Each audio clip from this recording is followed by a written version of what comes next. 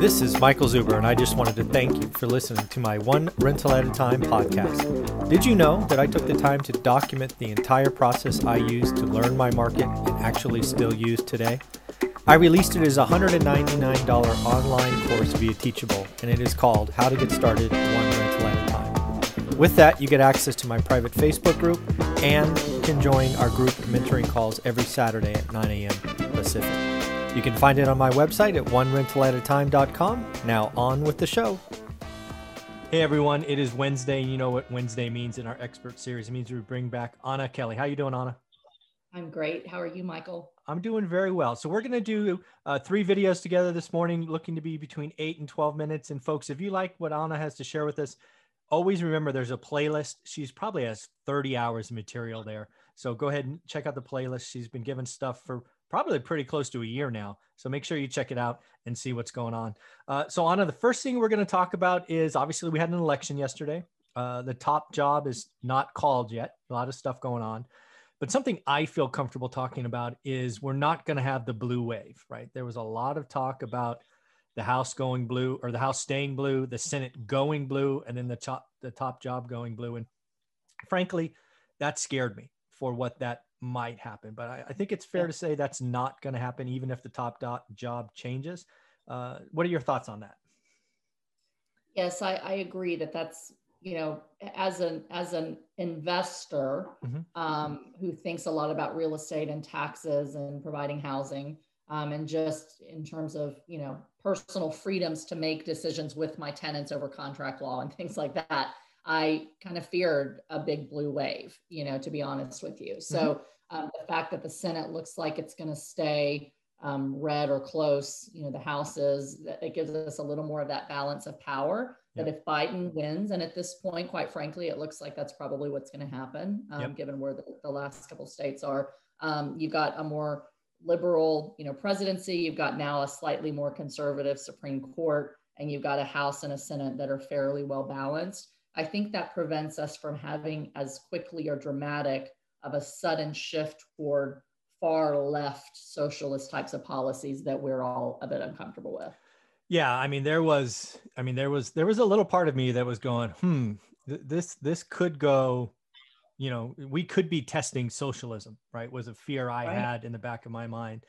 And I think that is off the table, right? I think you're right. I think given what happened just overnight, right? Like you, I stayed up late. I was up early.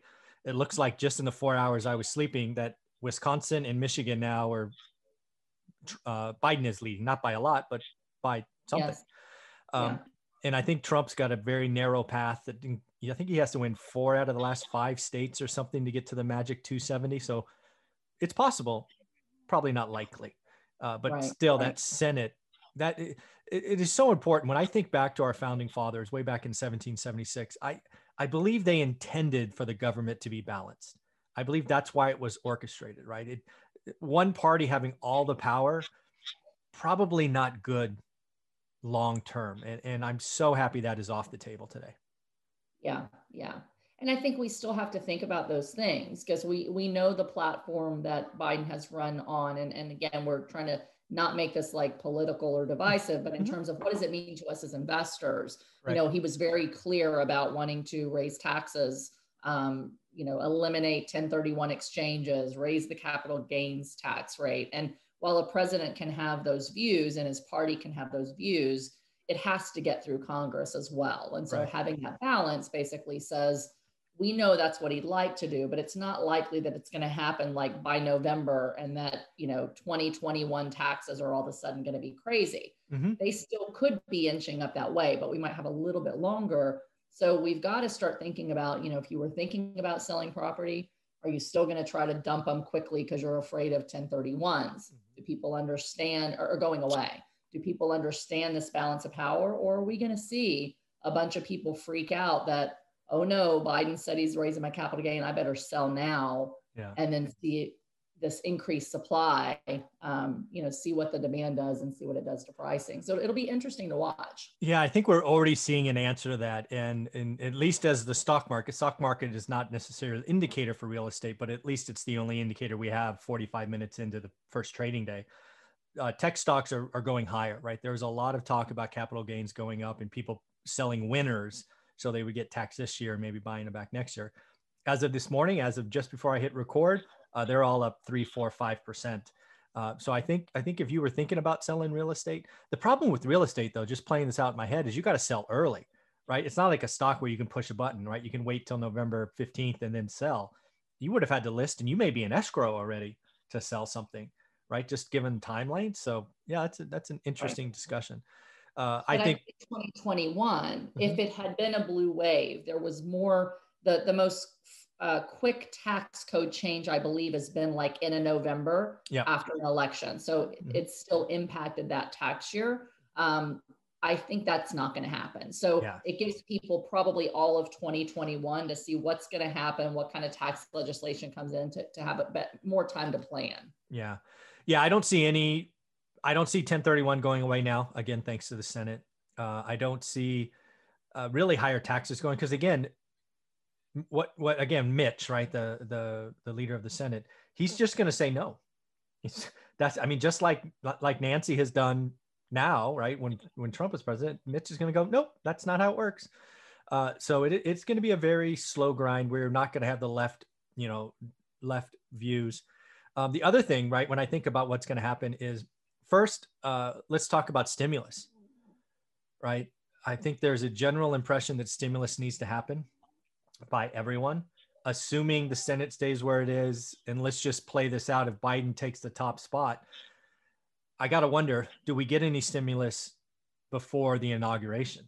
And I don't know where I come down on that, because part of me says, right, Trump's going to try to run for re-election in 4 years. I mean, I'm just trying to play all this out. I haven't jotted this down, but Trump's going to want to run in 4 years because he'll be the same age as Biden then. So maybe he wants to have his names on those checks, or kind of a thank you on the way out, remember me kind of thing. And, oh, by the way, he takes that away from Biden, right? So Biden can't say that. The other thing I think that is obvious is the card that Nancy was playing for in the House. She wanted to get state and local government part of the stimulus package. It was all or nothing for her. Because Mitch kept the Senate, that's not going to happen. She's going to have to give up the state and local, or else Mitch is going to go no. So I wonder if a stimulus happens in December. Let me ask you this, Michael, and I was so focused on the presidential. The last time I looked at the Senate, it was split evenly, and there were races that hadn't been, won yet or declared. Is it that the Senate is staying red? Yeah,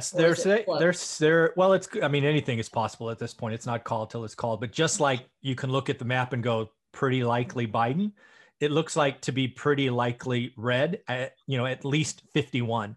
And there will be a special election in Georgia or Florida, which could bring it to 52. So even if that seat is lost, it's the magic 51.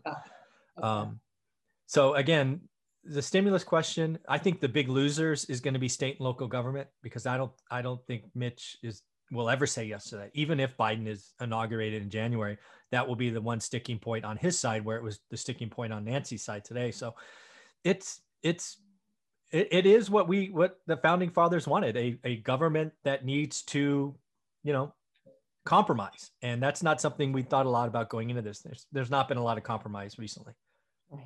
Right. Yeah. Yeah. I think that's a really good point, a really good, lesson is that balance of power, and the way our Constitution is set up is what kind of, is meant to protect Americans from extreme views on either side or in any one direction.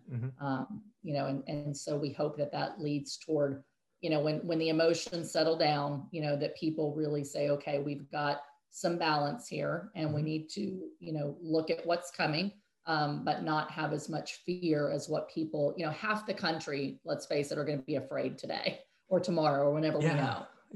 And we've got to be able to say, okay, we're a united country. We need to stay united. Let's get back to civility and being able to talk about issues without talking about, demonizing one side or the other, and figure out a way forward that helps our economy, that helps our country, that's good for everyone. And do our part to make that happen. Yeah. The other thing I take from the election is national polls are terrible. Why don't those should never be published ever again? But again, like you said, the country is very evenly split, 50-50. Even the call for landslide population didn't happen, right? Population vote didn't happen. It's still very close, within 1%. So we have to learn to deal with each other. Right. We need to, the last 6 months has been very, once you said who you were going to vote for, you were the devil for half the people. Right. And that's unacceptable. We are Americans. Right. We are allowed to have our opinion. We each get one vote. That's not what I've seen the last 6 months is kind of the worst of the worst, in my opinion. And hopefully we can start to heal and move forward, regardless. It's still not done, but whoever's there, I hope we heal and move forward. So 100%. Yeah. Any closing thoughts on this thought of a blue wave not happening? Again, I'm relieved this morning. I'm feeling good. Even if the top spot changes, I feel pretty good that there's not a blue wave. Yeah, I think we've had so much in 2020 that's been like, all bets are off for predicting what's going to happen, fear of, well, what if COVID shuts us down longer? And what if there's eviction moratoriums longer and people don't pay rent? As investors, because that's what we're talking about, there's been a lot of fear. And I think this, regardless of what side you come down on, regardless if you're happy or disappointed, this should give you some sigh of relief that there is still balance here, and we're not going to have any like sudden huge change in legislation, sudden huge change in taxes. We can kind of breathe a sigh of relief and say we can see what's going to happen, but we've got some time to deal with it, and based on a longer timeline than tomorrow, things are going to be drastically different. Very, very cool. We will leave this first episode there. Again, Anna, thank you very much for your time this morning. Thanks so much.